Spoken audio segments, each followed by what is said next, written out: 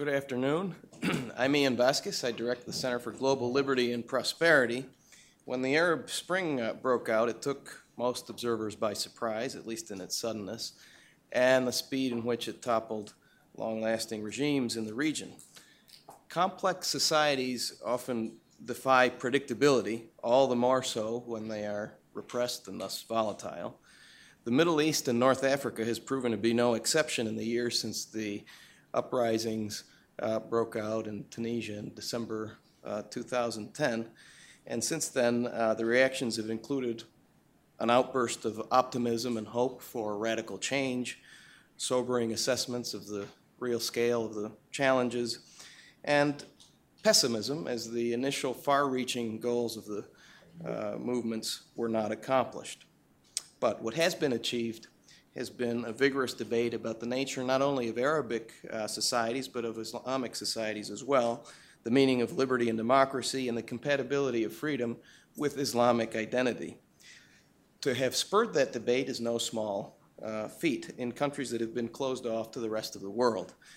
To give an example, according to one source, Spain translates more books in a given year than the Arab world has in the past 1,000 years.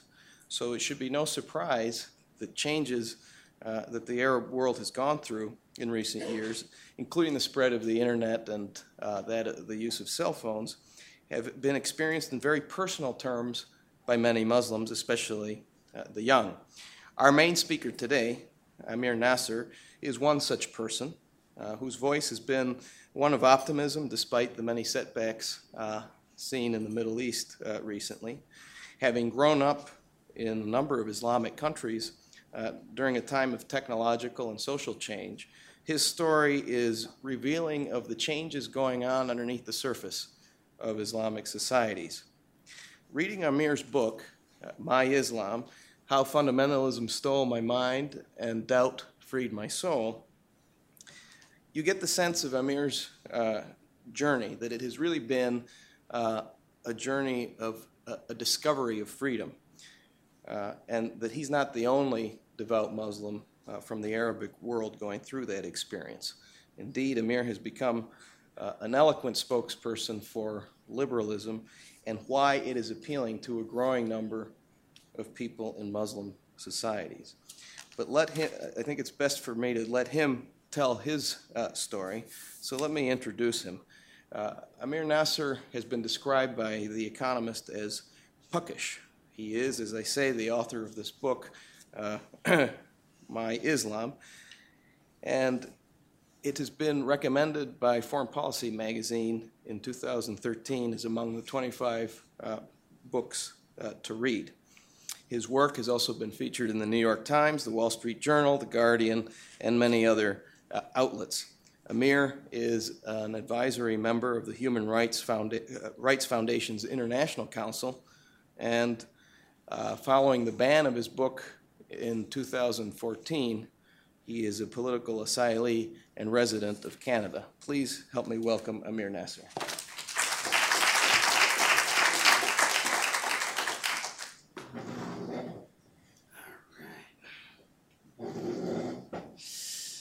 So I've got to admit, this podium is pretty cool and makes me kind of want to speak in a deep, powerful voice. Good afternoon, ladies and gentlemen.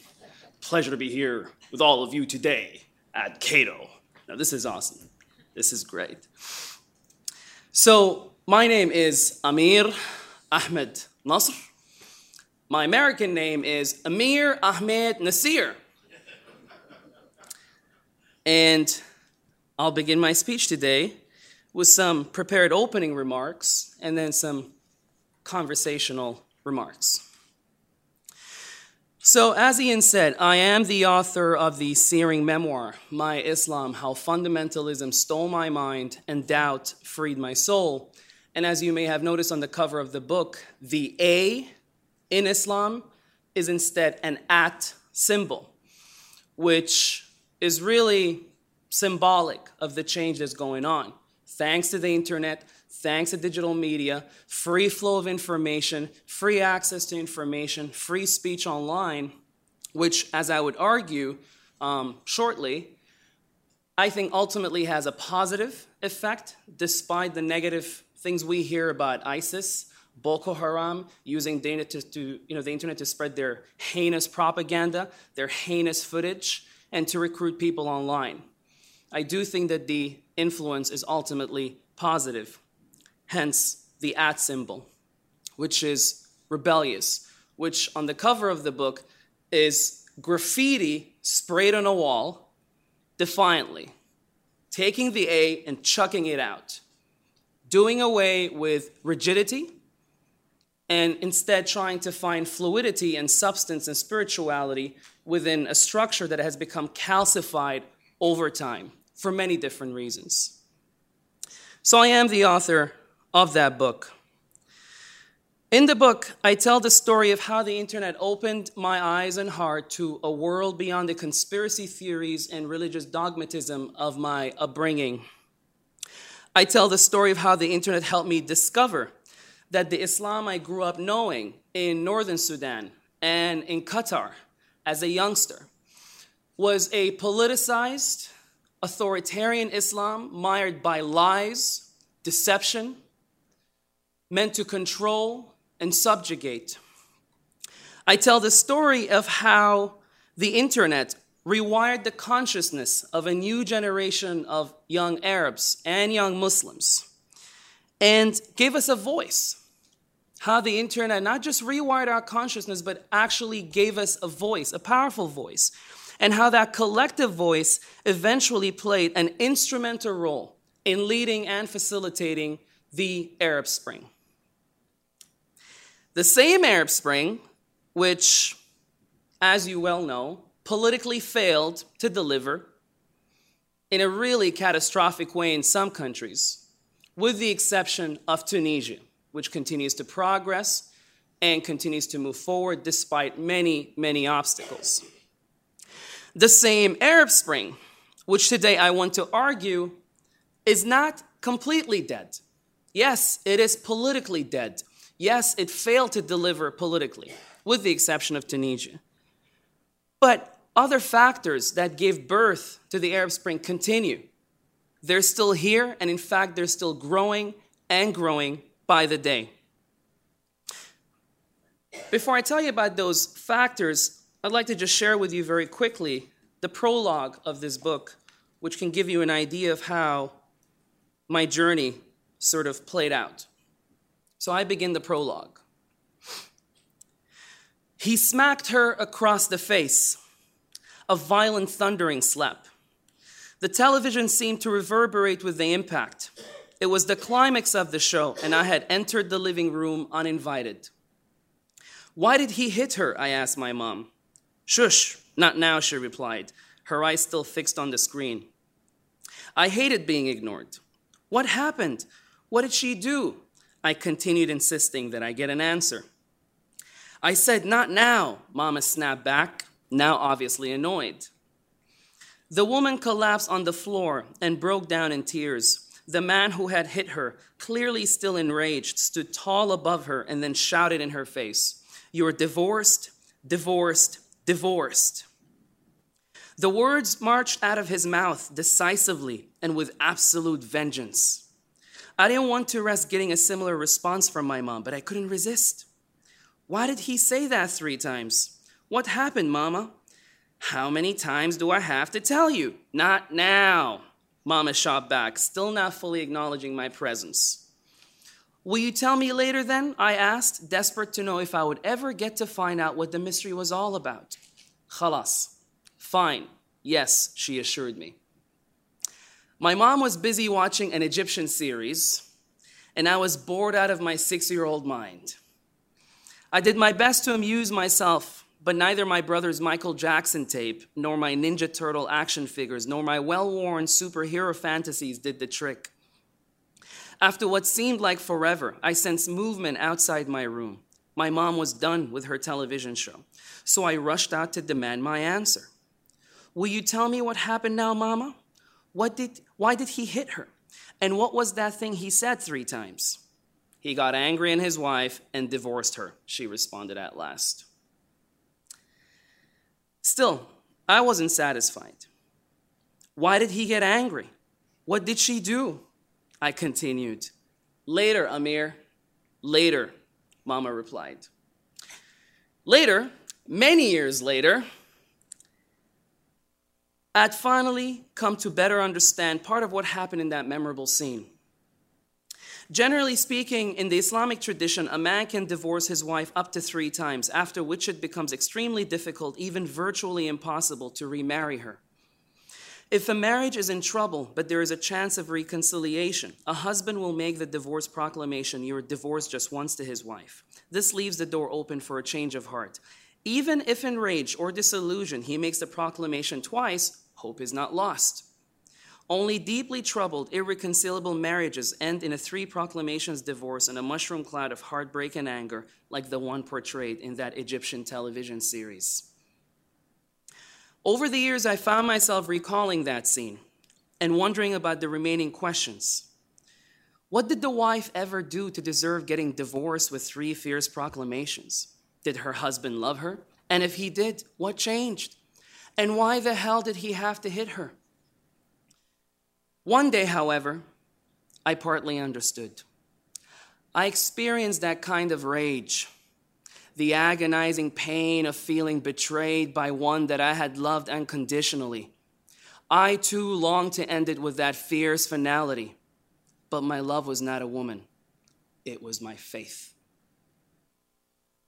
Growing up, I loved my sci-fi cartoons. I loved my toys. I loved my Legos. I loved what I loved, especially when it lit up my creative imagination freely and in all its magical glory.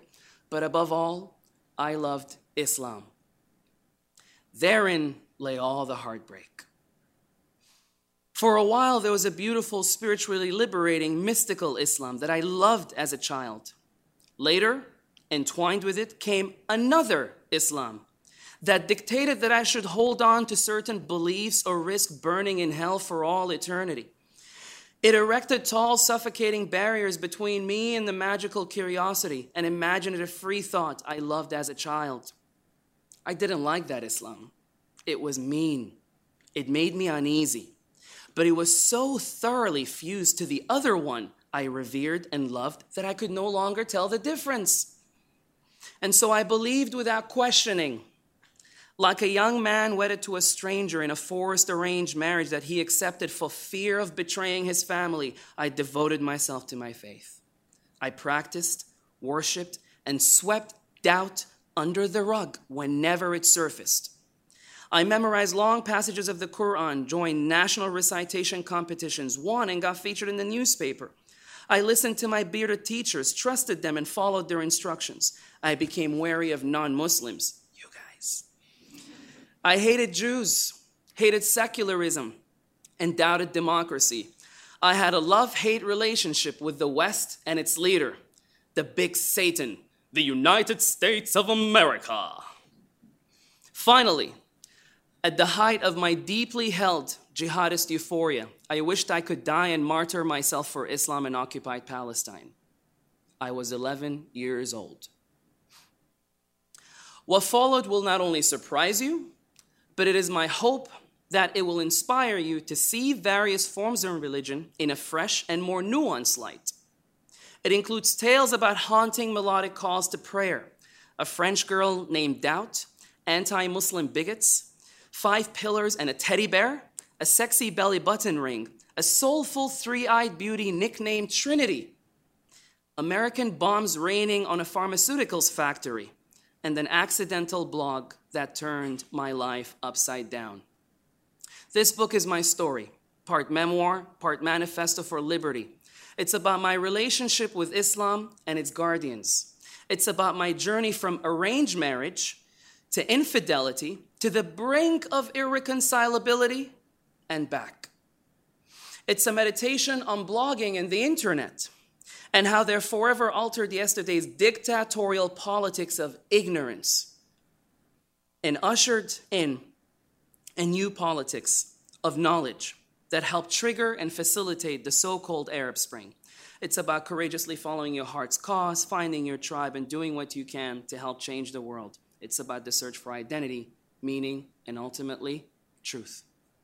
If you're someone who's had a difficult relationship with religion, or you have a deep interest in it, someone who's got a burning desire to help advance freedom, human dignity, and justice on our increasingly shrinking planet, someone who's passionate about personal and cultural transformation and self-empowerment, what I write is for you.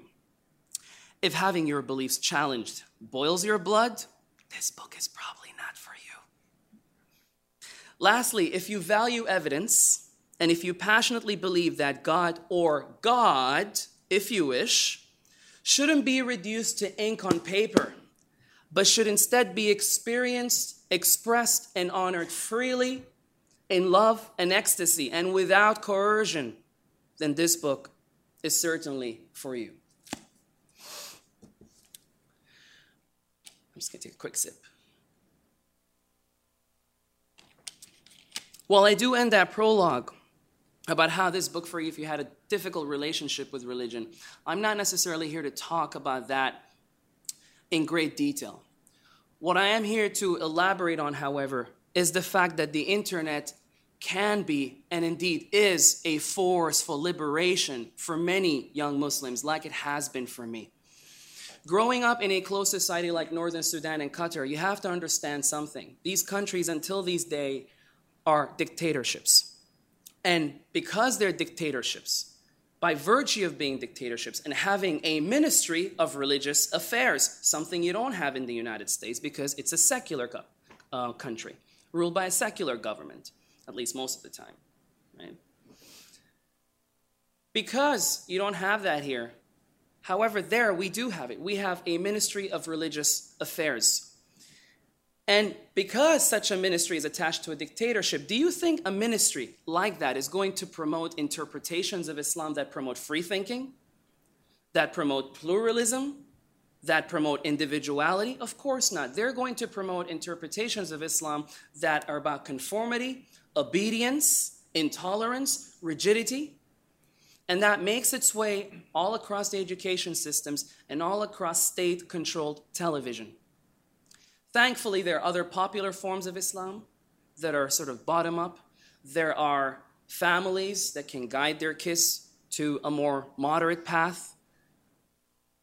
And lucky for me, even though I was in that environment, when I got online in 2006, I could have been swept into the wrong direction. There were jihadist forums back then. There was very nasty extremist literature on the internet back then. But extremist literature by itself doesn't do anything. As an individual, you have to have pains and wounds and grievances that make you inclined to consuming a certain kind of literature. Thank goodness for me, I had love from my parents.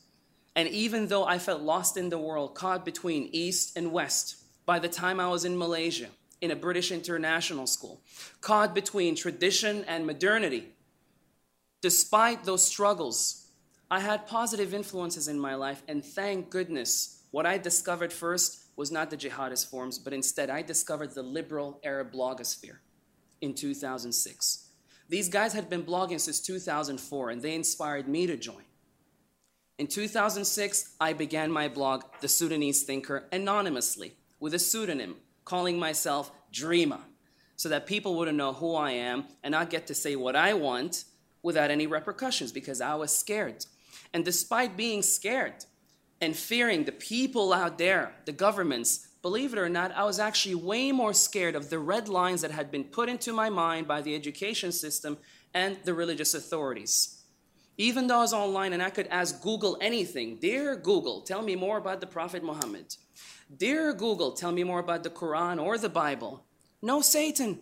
I could doubt, I could question, but yet the red lines were put in my mind, and I was scared a lot of the time. Sometimes I would type those inquiries and my hands would be sweating. That is the level of mental control that such an education system can create in people's minds. Thankfully, though, with the liberal Arab blogosphere, I was exposed to so many blogs that talked about a lot of taboos, things that I was told not to question growing up in school, teachers caning you by religious authorities, right, who worked in concersion with the governments, and sometimes outside the governments, but still had a very authoritarian interpretation. And that was my idea of Islam. In 2007, for the first time in my life, I read the Universal Declaration of Human Rights. 2007. That's not long ago. I laugh about it right now. I can smile about it up here. But trust me, I was not smiling back then. In fact, after I had read the Universal Declaration of Human Rights for the first time in 2007, I was angry. I was outraged. I was livid. Because for the first time, I understood something profound, that I had rights, and these rights were mine, but they were systematically stolen away from me in the worst kind of thievery. And the worst kind of thievery being the kind of theft that you don't even know happened. See, at least if I knew if something was stolen, I could have done something about it, but I had no idea it was done. And I grew up with that. And when I started questioning the adults around me, they just sort of talked about human rights as if they're privileges, about liberalism and democracy and respect for minorities and free speech and equality as if they were privileges. Some people are privileged to have them in some countries, others are not. Well, that's just life. Well, I say no. I say that's BS. I'm just going to say BS. I'm not going to say the actual word. I got to respect this podium, right? But the blogosphere changed my mind. The blogosphere gave me confidence to express my voice. It gave me confidence in my own intellect. It made me break down the red lines that were programmed into me, and eventually I unshackled the dogmatism and I got away from it, and I was not the only one. This story is not only mine, I am one of many. And the larger point that I want to make before I conclude is this. The Arab Spring did not pop out of just anywhere, randomly. The blogosphere, the liberal Arab blogosphere, existed since 2004, and that built up and built up and built up, and Twitter came into the picture, and Facebook came into the picture, and that finally exploded onto the actual real world. People were getting fed up of having freedom online, but no freedom offline. And the protests mobilized in ways bigger than we had ever imagined, and the digital activists played an instrumental role. The guys whom I was part of, the network that formed since 2004, was a crucial part in that. But then, of course, the Arab Spring failed. Or did it? Politically, it failed. The factors that give birth to it continue. Digital communication is spreading. Smartphones are spreading. Yes, you have nasty literature spreading as well. Yes, you have people who are becoming more dogmatic, and you have groups like ISIS. But the silver lining of groups like ISIS is that it's causing a lot of young Muslims to question religious authorities, to ask hard questions, so that they can internalize their own faith and find their own paths to freedom in an indigenous way. And I think with the advent of online education, which is just starting in the Arab world, bottom-up innovation by digital entrepreneurs, many of whom I know, the fact that you have mobile payments on your phone and you have emerging nascent e-commerce, all of these things I think are going to have a very positive contribution. How they will play out, what kind of liberal institutions will emerge, I have no idea. It's a big prediction to make. I do not want to make it. But I think in some countries, we're going to see some good things happening despite the catastrophes of today, and we have to acknowledge that. And so that's what I want to leave you away with. Thank you very much.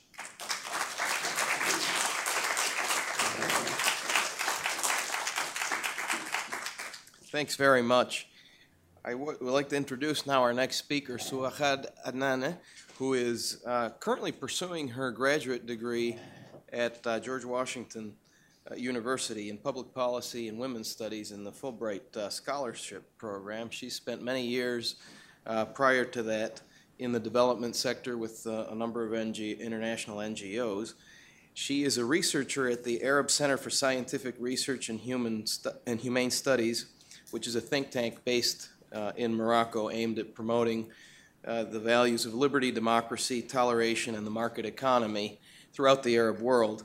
She's also a board member of the Istanbul Network for Liberty, whose mission is to explore the principles and values of a free society in the Muslim world. She's also done and is doing a lot of work on the connection between property rights and women's freedoms, and we look forward to hearing her comments.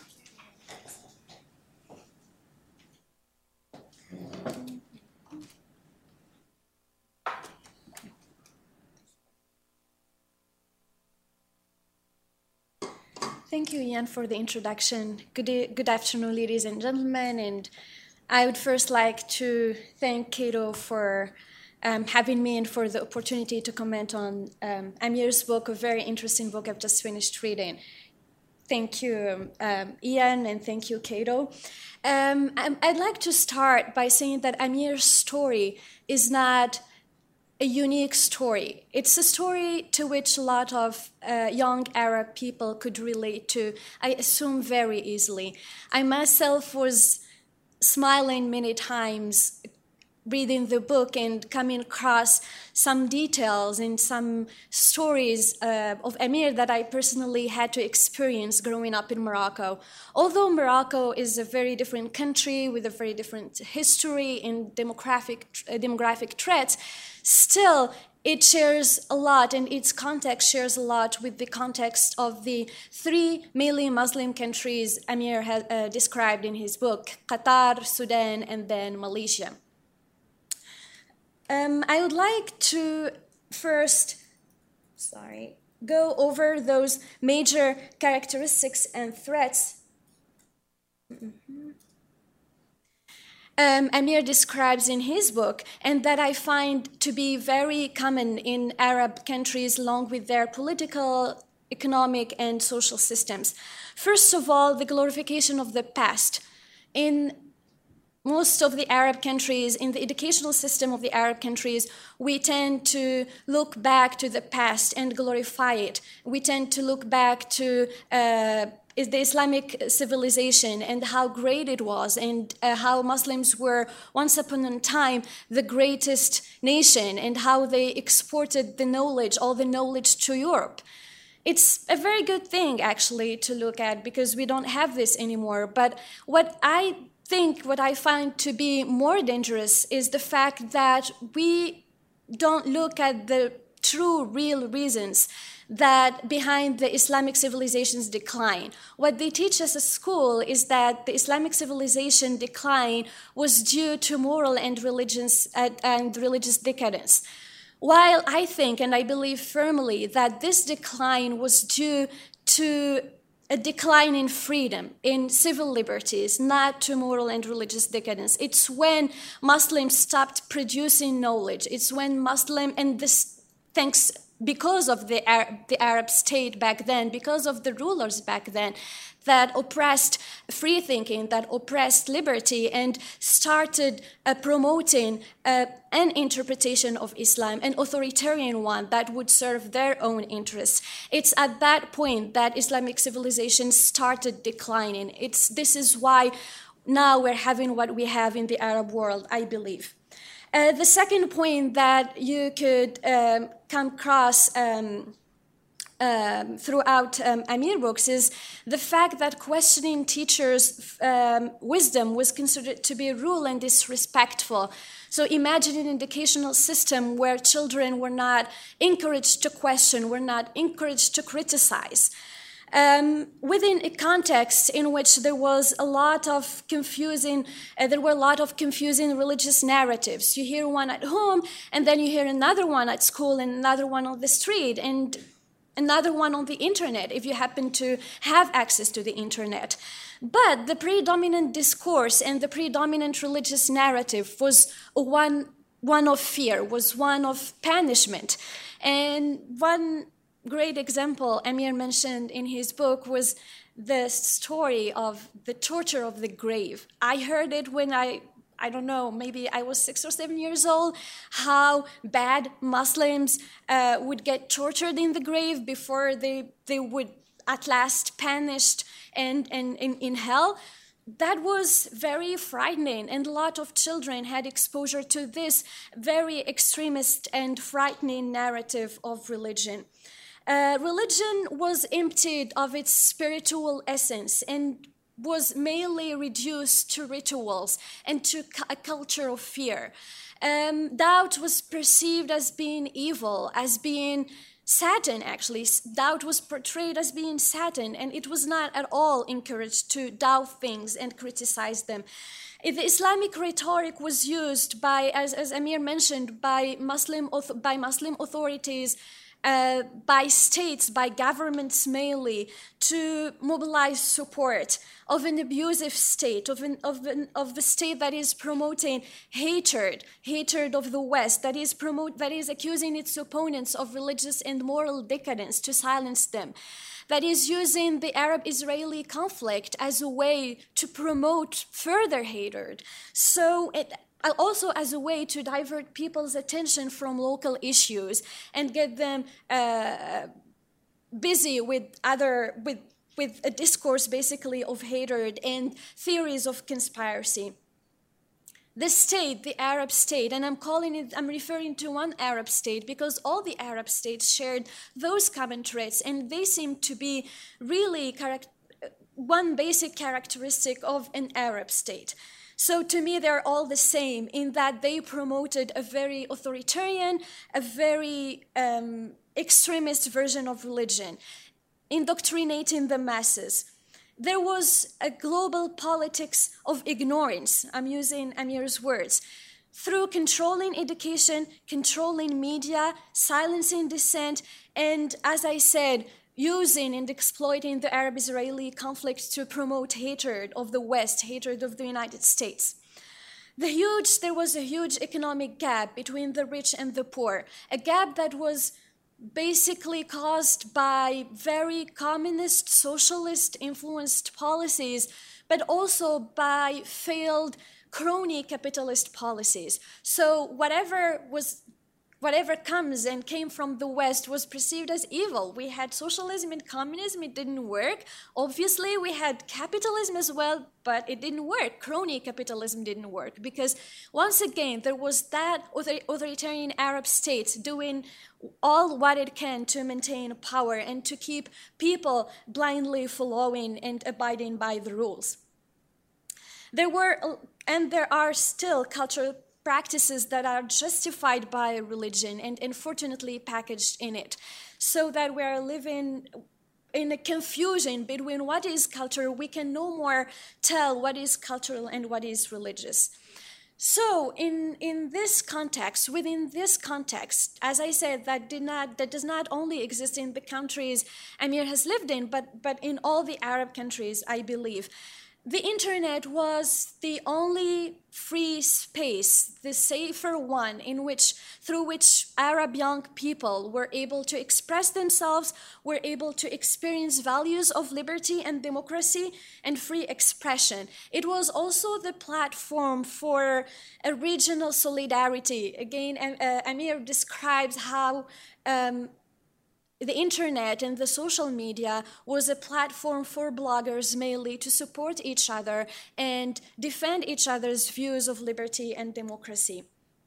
So the internet and social media contributed very much to the onset of the uprisings in 2010, December 2010, uprisings that first started in Tunisia and then in an unprecedented snowball effect went and jumped to the other Arab countries. The outbreak of the Arab Spring has led to various consequences. First, a political vacuum, because there was no political alternative. The Arab regimes, the authoritarian Arab regimes, did their best to prevent the birth of any other political alternative. So there was a political vacuum that led to the outburst of violence. Foreign intervention, mainly US intervention in many of those Middle Eastern and North African countries. The exploitation of Islam again in the political discourse, which is not very different from what the Arab states used to do in the past. It just being pushed to its extreme now by ISIS and other extremist groups. Politicization of Islam is not a new phenomenon, as I mentioned earlier. It started centuries ago with the Umayyads, with the Abbasids, with the Ottoman Empire and all what followed. In the midst of all this, and what is what generates hope is the fact that an awakening happened in the Arab world and has been developing since then. The breakup with the politics of fear, the re-emergence of freedom of expression using social media and the internet, self-questioning, self-evaluation, more engagement of the Arab youths in the political process, in the social change, more outspoken discourse and more outspoken demands for liberty and dignity. These are all positive outcomes of the Arab Spring, although it was a political failure, as Amir mentioned. But I think it is a social success in that it sparked all those positive trends towards liberty. So what is next? What are the threats, and how could this search for liberty be promoted? Could we talk about a system without Islam? The Arab youth search for liberty is intertwined with also a search for identity, to which Islam, religion, is really vital. So in my point of view, it wouldn't be practical or realistic to do without Islam. It's very central to the identity of Arab youths, the identity they are still looking for. But unfortunately, religion, and namely Islam, is being portrayed as incompatible with those values of liberty and democracy. It's of utmost importance to start exploring this intersectionality. It is important to provide the Arab youths with a religious narrative that would be perceived as inherently compatible with values of liberty and democracy. To provide the youths with a narrative by which it is completely possible to be a pro-liberty advocate and a good Muslim. So I think this is the kind of alternative discourse we need in the Arab world. The Arab state, has been promoting, unfortunately, an authoritarian religious discourse. It has silenced all the other alternative discourse. They exist. It's not something that is to be invented or that is to be created. Those discourses, those alternatives exist already. They've just been silenced by the state because they do not serve their interests. If we look once again to the Islamic civilization and the works of Ibn Rushd, Averroes, as Western people, non-Arabic speaking people know him with, or we look to Ibn Khaldun, who is a great free market scholar who lived in 15th century and who talked back then about free market and how heavy taxation lead to the fall of the states and to the frustration of the people.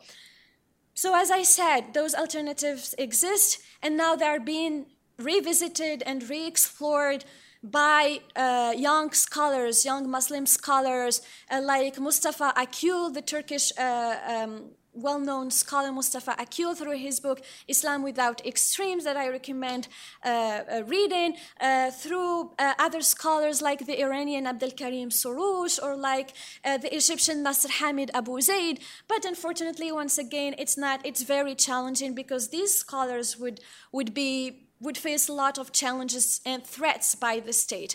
Like Nasr Hamid Abu Zaid, who is an Azhar scholar and who was rejected and expelled by the Azhar University, and who was divorced from his wife by the Azhar religious authorities. So, as I said once again, those alternatives exist and they are to be promoted. But they couldn't be promoted if we don't have first a free Arab society in which debate is allowed, in which freedom of expression is allowed. Such an Arab society now, I think, is taking more space, is being promoted thanks to the gains of the Arab Spring. So the Arab Spring, I think, has made it possible to work towards that dream of that ideal of a free Arab society by bringing the worst out of us. So I leave you with this positive, hopeful note, and thank you all for your attention.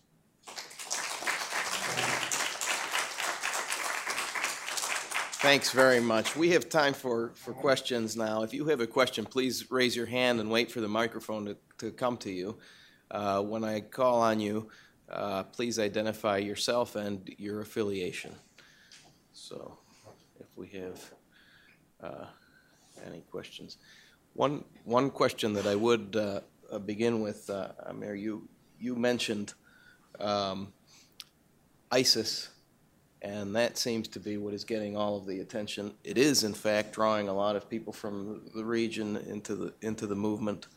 Do you have any sense of how that compares with your hopes and narrative of young Muslims from the region actually being drawn to liberalism? I don't have the exact up-to-date figures, but I believe ISIS managed to recruit in total about 50,000 fighters. That is a tiny, tiny number. If the youth really wanted to join ISIS, they would have, gone there in larger numbers. Syrians have fled to Turkey, to Jordan, to Lebanon, and now to Europe. If they loved ISIS so much because it represented the ideal Islamic state, they would have gone to live there. The thing with ISIS is that 50,000 is not a large number, but even one person who's a crazed lunatic with the right weaponry can do serious damage. And so in some ways, I think that's why we pay a lot of attention to ISIS, because just a few of them, if they manage to sneak in through borders, into any nation states, they can do a lot of damage, and that has to be acknowledged, and it's a very, very serious issue. But in the larger cultural sphere, if you look at a country like Saudi Arabia, the top 10 YouTube channels in Saudi Arabia, the majority of them are very liberal-leaning. Some of them are actually comedy shows that poke fun at religious figures to a certain extent, not too much, because they know they can't cross certain lines, but they're pushing the boundaries of free speech. They're trying to hold their government accountable. They talk about pluralism and equality. They condemn sectarianism between Shiites and Sunnis. And these are the channels on YouTube in Saudi Arabia. They're getting the most number of views, and people love them and subscribe to these channels, and they spread such content. And so, by far and large, if you look at the bigger picture, the shift is more and more towards those things. Now, it might not be liberty in the Western sense, admittedly, but it is sort of an indigenous, homegrown spirit that's really emerging, and I think it's something to be celebrated. And so ISIS is going to remain a huge, serious problem, and it's going to require a military solution and a political solution. And how that happens is a question that I'm afraid I'm not qualified to answer. But as somebody who's very much engaged in the realm of digital media and online education, the larger trend is towards, what I mentioned. Bassem Youssef is the Egyptian comedian who has been called the Jon Stewart of Egypt. I was just with him a few months ago in Oslo, Norway. And even though he's disillusioned and, he's very heartbroken, as many of us are, by the tragedies that are unfolding, the fact is his YouTube videos and his broadcasts have collectively been viewed more than 700 million times. 700 million views. His show was absolutely unthinkable before the Arab Spring. Had he tried to do something like that, he would have been in deep, deep trouble. And so even though the show is off air, because of repression, a younger generation of Egyptian comedians has also come online. They're poking fun at authorities. They're addressing subjects that used to be very taboo a few years ago, but now it's fair game. And that's really the larger trend. And once again, that needs to be acknowledged and celebrated. Question here in the aisle.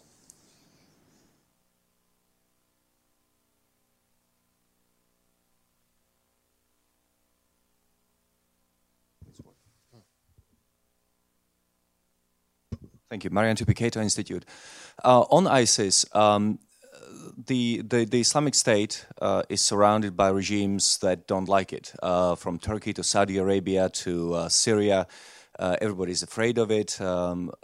Why don't the regimes, why don't the Arab states do something about it, thereby preventing intervention from be it the United States or Russia or anybody else? Why isn't there an action by the Arabs themselves to sort out this particular problem? And one more question, if I may.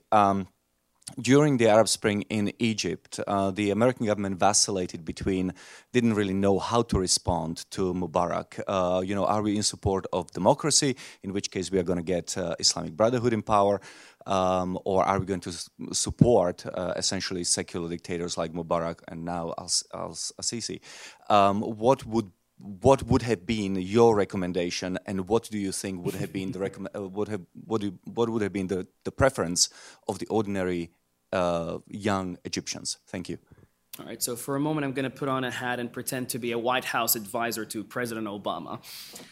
The first question, I'll just give a very quick answer. I think the Arab regimes have been used to the United States playing a leadership role and taking the lead on military intervention.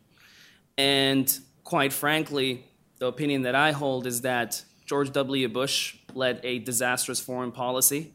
Iraq was a terrible mess, after the invasion was done and after everything had happened. But unfortunately, I think also President Obama has been quite reckless, but his recklessness has been in the opposite direction, which was kind of stepping back too much and wanting to withdraw the U.S. troops out.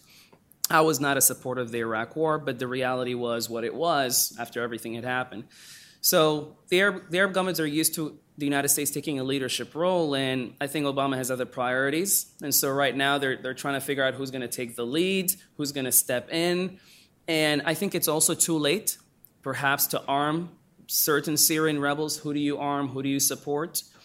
And that's really the situation, And there is a lot of fear internally about what to do in regards to the situation.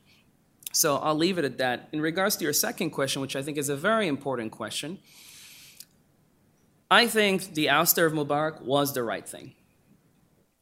The United States keeps supporting regimes in the Middle East, in the Arab world, that are dictatorial and authoritarian for the sake of stability.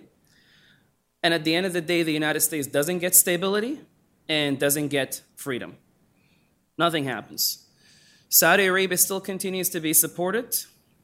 We'll see what happens as time goes by, but I doubt that the current status quo can be maintained. And so I think it's a mistake to support dictatorships. Having said that, is it an easy decision for the United States to say, okay, we're going to stop supporting dictators and now start supporting democracy? Well, even democracy itself, how is it going to emerge? As we just, Suad and I talked and mentioned to you here. It's still an emerging, nascent movement, and the Arab dictatorships haven't created any space for political parties to emerge. And that's one of the reasons why in Egypt the Muslim Brotherhood won.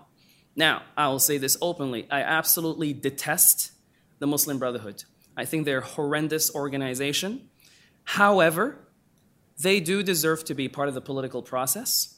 And fortunately, when they did win, and Morsi was the leader, he led a disastrous government. He did not care about meritocracy, did not bring in ministers who were qualified. It was all about loyalty. And the rhetoric that they were spewing against the other side was just absolutely appalling and very dehumanizing. And they're using what we can call in Arabic takfir, which is calling the other side secularists and infidels. And that was very, very problematic. To this day, I'm very torn about what happened after that in regards to the coup. Some people say it was a popular back coup. Others say it was not a coup. We can get into the technicalities of this. But what I wish had happened is that they had led, to some extent, a little more responsibly, even though I don't like the Muslim Brotherhood. If they had won, they had won. And then vote them out. Vote them out. But unfortunately, Sisi went and committed the massacre in Rabaa, and we have to acknowledge that. And I think that actually has been really troublesome because for many Islamists, what they said is, well, we tried the path of democracy. Not that I think they were sincerely committed to it to begin with, but we've tried the path of democracy. It was shut down, and gradual change is not possible. Democratic change is not possible. And some of them are becoming radicalized, and they're saying, well, screw it. Maybe we should join ISIS and support ISIS. So it was actually a win for the extremists at the end of the day. There's no easy solution, but I think the United States has to exert more influence and more effort to support civil society, to support bottom-up innovation, bottom-up efforts. There's a lot of it going on, but frankly, not much support is being provided. And this is a big political discussion which has been going on for decades. It's nothing new. But at what point is it going to shift here in the current political discourse within the United States so that it can affect U.S. foreign policy? You could perhaps say in the old days there were no actors to really support, but I could tell you that a lot of youth movements emerging, and you're going to see a lot of institutional efforts coming in the coming years on board, and these will require support. I'll just mention one last quick point.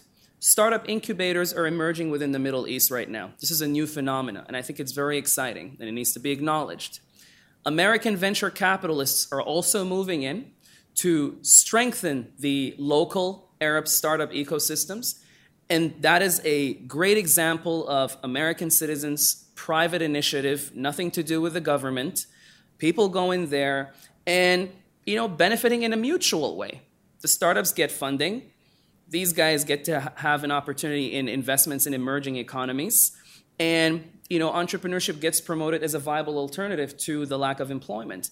That is happening. That is something great. And I wish we could see more initiatives like that, at the non-governmental civil society level, entrepreneurial level, and also at the governmental level. Question right there.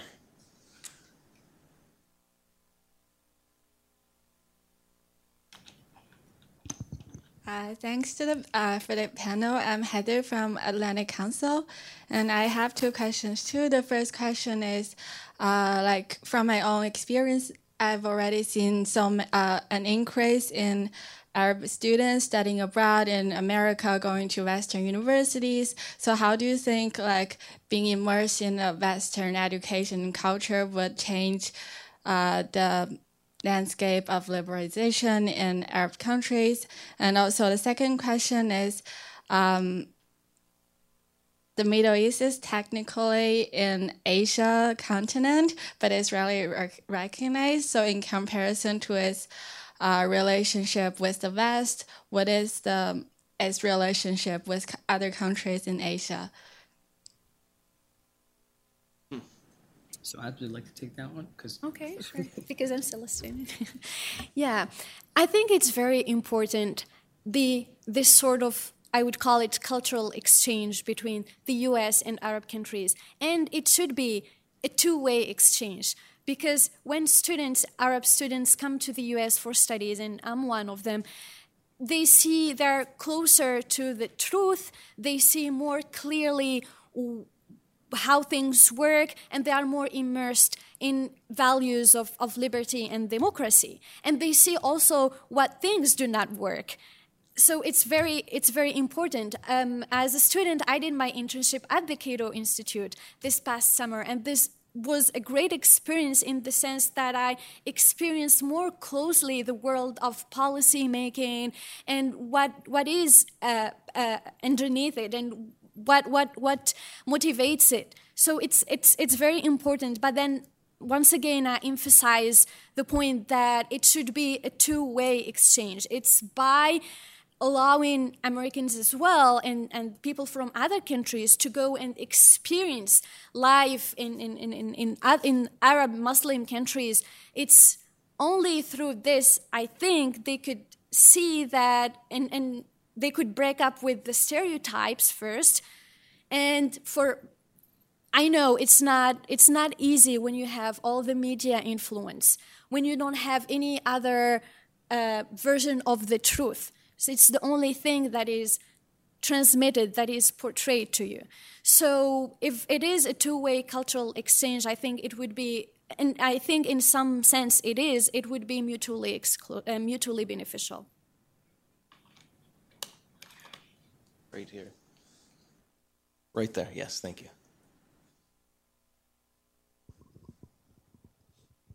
Thank you, Gerald Chandler of iTech Consultants. I'd like to follow on the last question, which I thought was very good.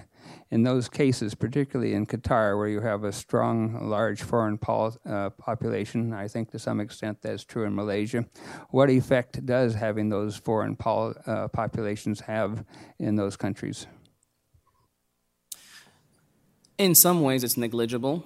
In other ways, it's significant, and it really all depends it depends on your individual experience and if you're having meaningful social interactions with the other. So for me, I went to an international school in Malaysia. It was around 1997, and once again, it's one of those things that I think it's kind of comical now, but back then it was a serious issue. I mean, I came back home to my mom and I asked her, I'm like, Mom, can I be friends with the infidel kids? And she looked at me, she's like, what kind of stupid question is that? Since when do we judge people by their religious affiliation? Because my mom had grown up with Christian Coptic neighbors in Khartoum in northern Sudan, and to her, like, it wasn't a big issue. Like, why are you even asking the question?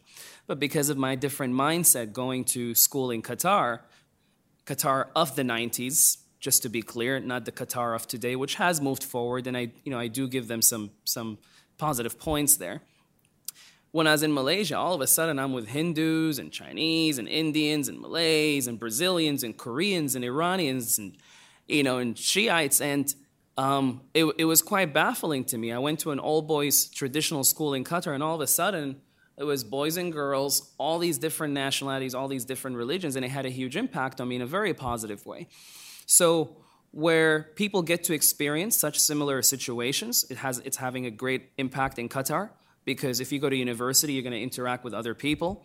It's the case in Malaysia, but if you're not in a cosmopolitan environment, if I can put it that way, then you're not going to have very deep, meaningful interactions, and you're not necessarily going to change your views. I think there's a survey done here in America. Once again, I don't have the exact figures, but I believe there's about 25% of Americans have Muslim friends or know a Muslim in a meaningful way here in the United States.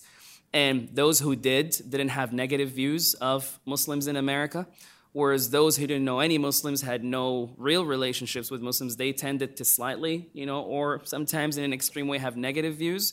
So it is very important to interact with the wider world. And even if you don't have the opportunity to do that in person, you could do that online. And the existence of diversity on its own, I think that's what you're trying to get at, isn't going to create an awakening. But by virtue of interacting, that does change the situation. So I think overall it has been positive, and there is a noticeable difference. But I'm not sure how that can manifest later on itself politically. It's definitely encouraging pluralism and different ways of thinking.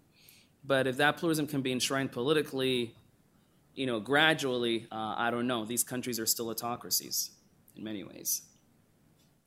Question right in the middle.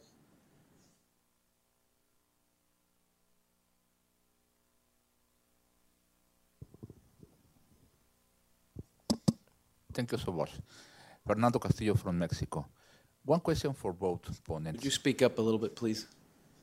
What do you think about the Russia agreement with Iran, Iraq, and Syria? It's for both. What is the effect from the agreement? The Russian agreement with Iran, Iraq, and Syria. Ooh.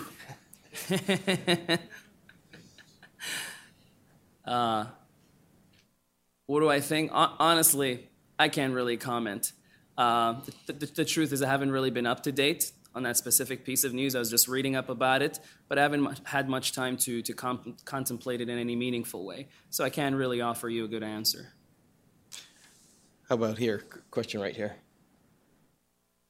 Can we have a question right here, please? Thank you. Hi, it's Robert Huey. One of the other things the internet brings us is the possibility or the reality of massive online education with U.S. universities and universities throughout the world beginning to offer what could be very affordable education, which is not the same as somebody coming over here who would have to be from somewhere fairly rich. What impact is this likely to have on the development of liberty and freedom in the Arab and the Muslim world? So that's a great question. It's one I can definitely answer because that's a realm I play within a lot. And I do get excited by the possibility. So very recently, the Queen Rania Foundation launched something called Idrak, which is an online education platform, that offers MOOCs, massive online, open online courses. And they've managed to translate a lot of courses from Coursera and edX, from Harvard and MIT, some of the best universities here in the United States, and also some of the best universities locally within the region. And they've offered that in Arabic, and I think it's only been around for about 1.5 or 2 years, maybe even more, and already they've got a few 100,000 students. Now, this was just begun recently. The reason I get very excited about stuff like that, and which I think others don't necessarily see the potential of, is because, number one, I've lived through the impact of exponential technology. Exponential technology is technology that improves exponentially. And if you put it on a big graph, it's sort of like, it kind of goes incrementally like this, and it's very deceptive, but very quickly it begins to hit hockey stick growth. And when the hockey stick growth happens, all of a sudden you have this huge rush and huge entry into the mainstream, and people go, whoa, where did this thing come out of? And that was very similar with the Arab Spring. We were sort of like the pioneers back in 2006. And it was a small movement, but it grew and it grew and it grew. And then all of a sudden, Twitter, Facebook, YouTube, and we were just like, wow, where did all of these guys come from? And it became so normative, so mainstream that you would go online and express yourself and have an opinion, which kind of invited a lot of people with stupid opinions, unfortunately, and made the debate, unconstructive in many ways. But overall, it was a great thing. So with online education, you have the Queen Rania Foundation launching Idrak. You have another Egyptian startup called Nafham, homegrown Egyptian startup, and they're offering alternative education and even videos for high school and middle school students in Egypt, and they're expanding into Saudi Arabia and other countries. You have Tahrir Academy. I mean, I can go on and on and on and on. There are dozens of these startups. I led one, and I'm going to be relaunching it next year. I had to shut it down because I had to get political asylum in Canada. I'm not sure if that was mentioned, but the book got banned in Malaysia, and hence I'm like, okay, I'm out of here.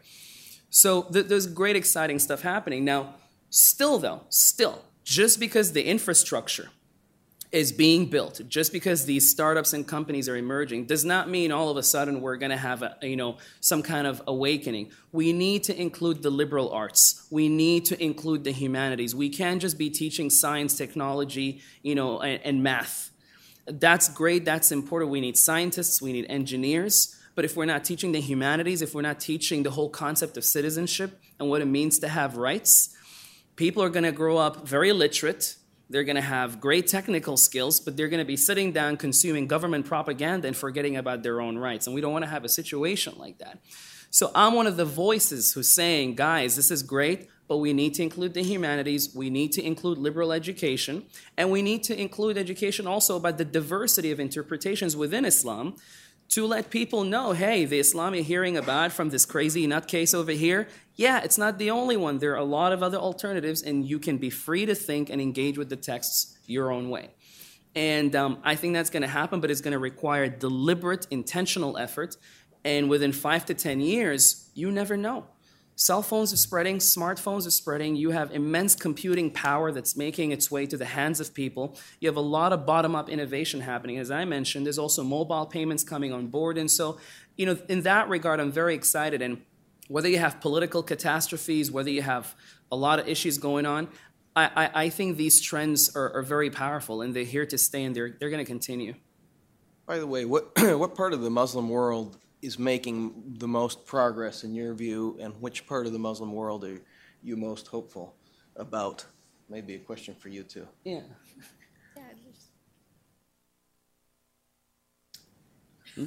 I think you have a better view of the bigger picture and the part data. of the Muslim world is making the most progress on freedom issues or the spread of these ideas, or which part are you most hopeful about?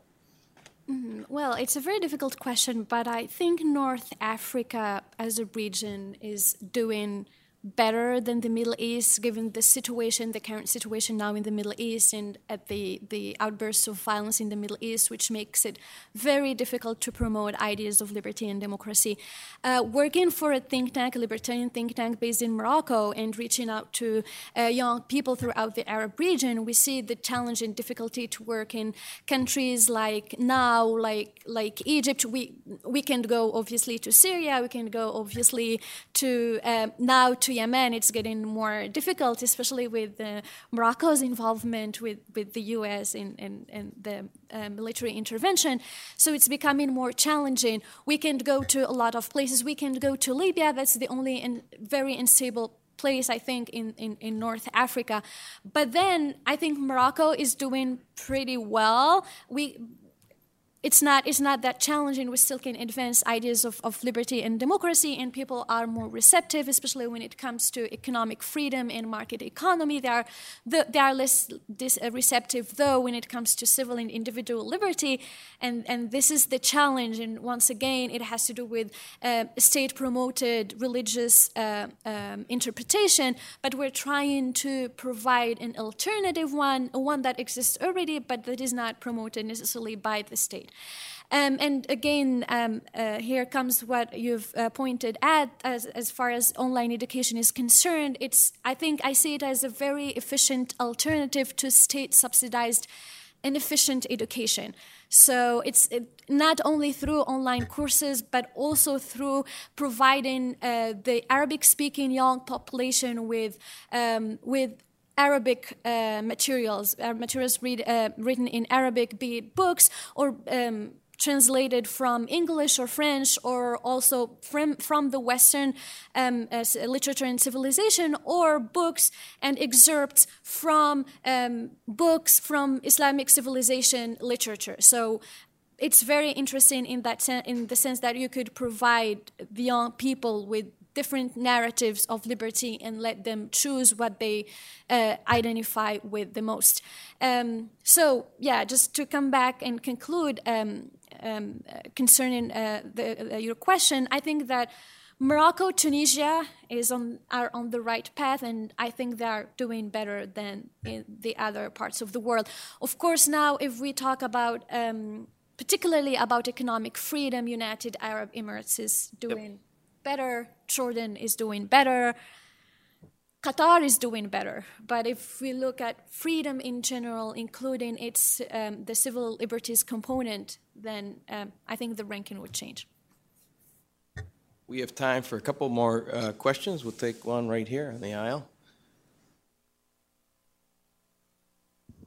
Hi, my name is Shang Yu Yan. I'm an intern here at Cato Institute.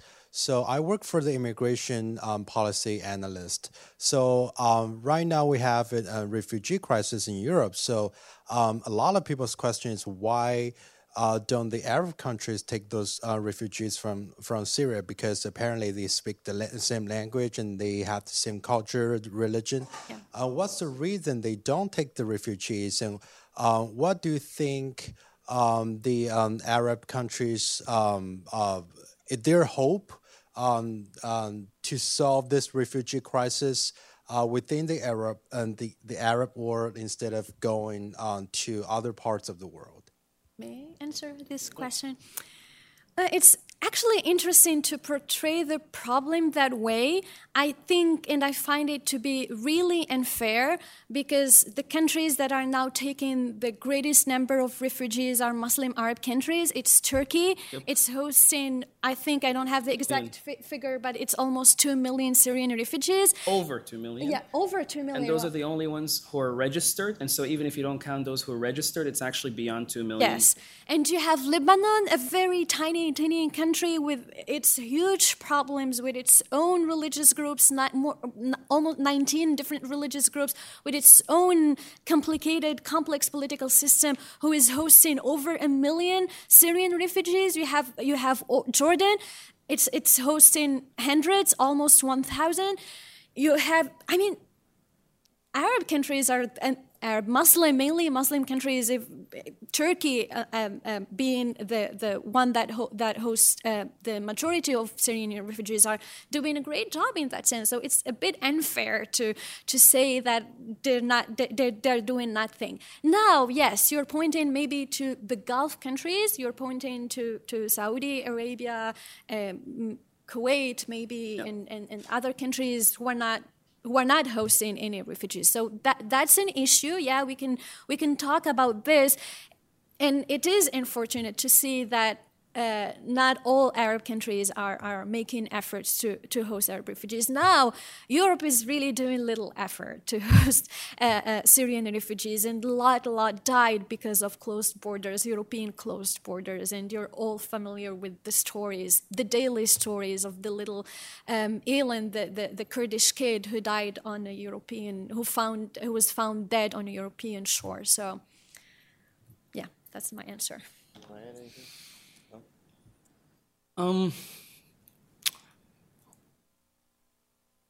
These are the kind of questions that you could sort of articulate in a few seconds, but even 5 minutes of an answer will not do justice. She's right. Lebanon is hosting a huge number. Jordan is hosting over 600,000. Khartoum in northern Sudan alone, which is a more impoverished country, is hosting over 150,000 in Khartoum. And they can come and open up businesses, and they're treated as guests. They're not treated as refugees. And actually, Sudan was highly commended for this. And even though it's very rare for me, to make positive remarks about the Sudanese government, I think this is one of them where they do deserve some positive credit. And in some ways, it's calculated because these Syrians that are coming in are bringing in their money. They're arriving by plane, right? So they can invest their money, open up businesses. It's good for the economy. They're bringing in currency. It's calculated as well.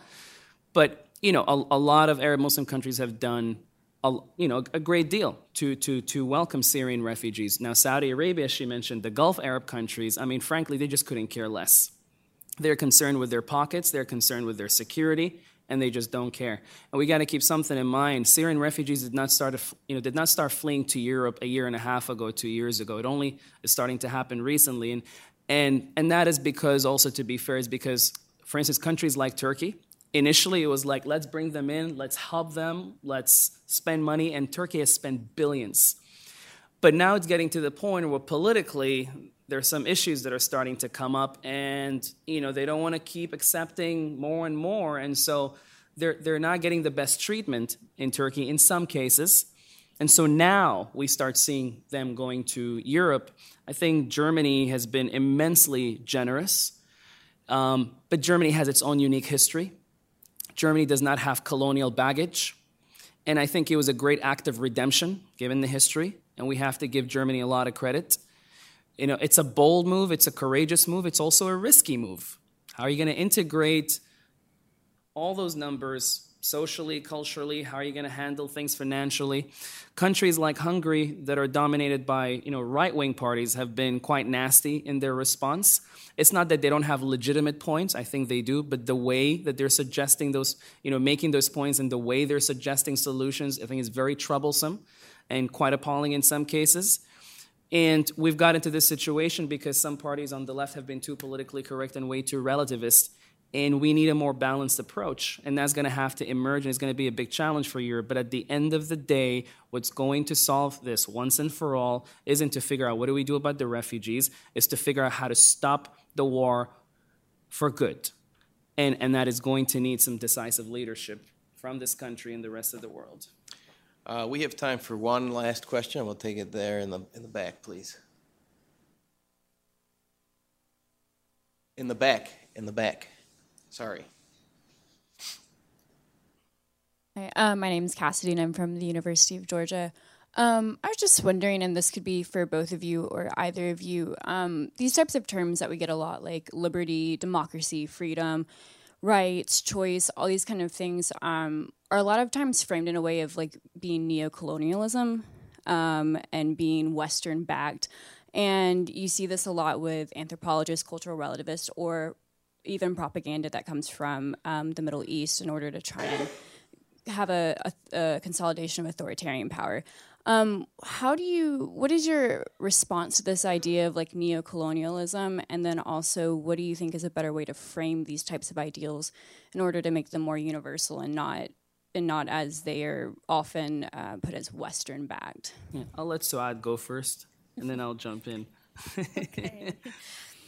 Well, yeah, I think you're right, and it's a big challenge we face in framing those ideas and labeling them. I think that they're not necessarily inherently Western ideas; they're universal ideas. But the West, in general, the West, putting all the Western countries together, but the West has credit for having labeled the ideas and putting labels on them. So what we're trying to do, depending on the context, depending on the people we are addressing, we're trying to oftentimes to frame them as being universal values that exist also in our own Muslim narratives to which people could relate more easily. So that's one way to go, definitely. Otherwise, those ideas, as you said, would be perceived as post-colonial, as imperial, whatever Western, whatever label you would put on them.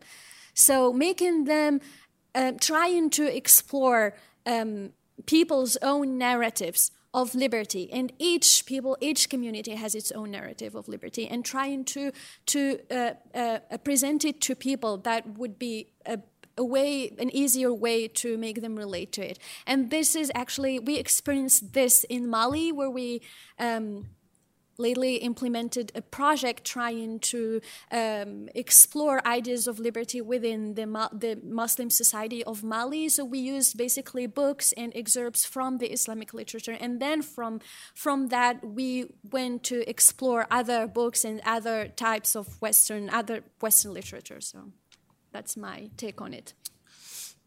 I appreciate the question very much. I find this relativist attitude within some circles on the left to be very well intentioned, but when taken slightly to an extreme, and sometimes we see it a lot, it's very troublesome. And it does a huge disservice to people like me, people like Suad, because all of a sudden we're Westernized. This is an accusation that I've been getting over and over, and quite frankly, I find it appalling and utterly nonsensical, because the fact is, I'm looking from within my tradition, and as I'm looking from within my tradition and within my heritage, things that have been systematically erased out of the history by dictatorships today and decades ago, I'm also looking at the writings of Thomas Jefferson.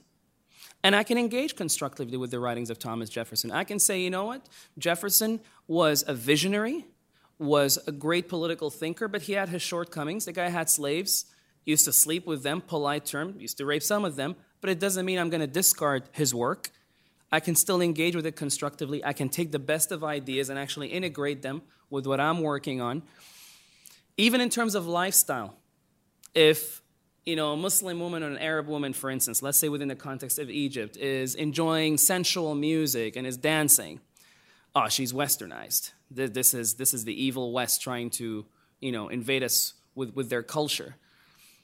Belly dancing has been within the Egyptian culture for I don't know how long. It's just a long, long number of years. So there are things within the culture, within the heritage. There's a pluralism. And it's not to say that that's the only culture. And that's there's a real pluralism that's there, that has been there for such a long time.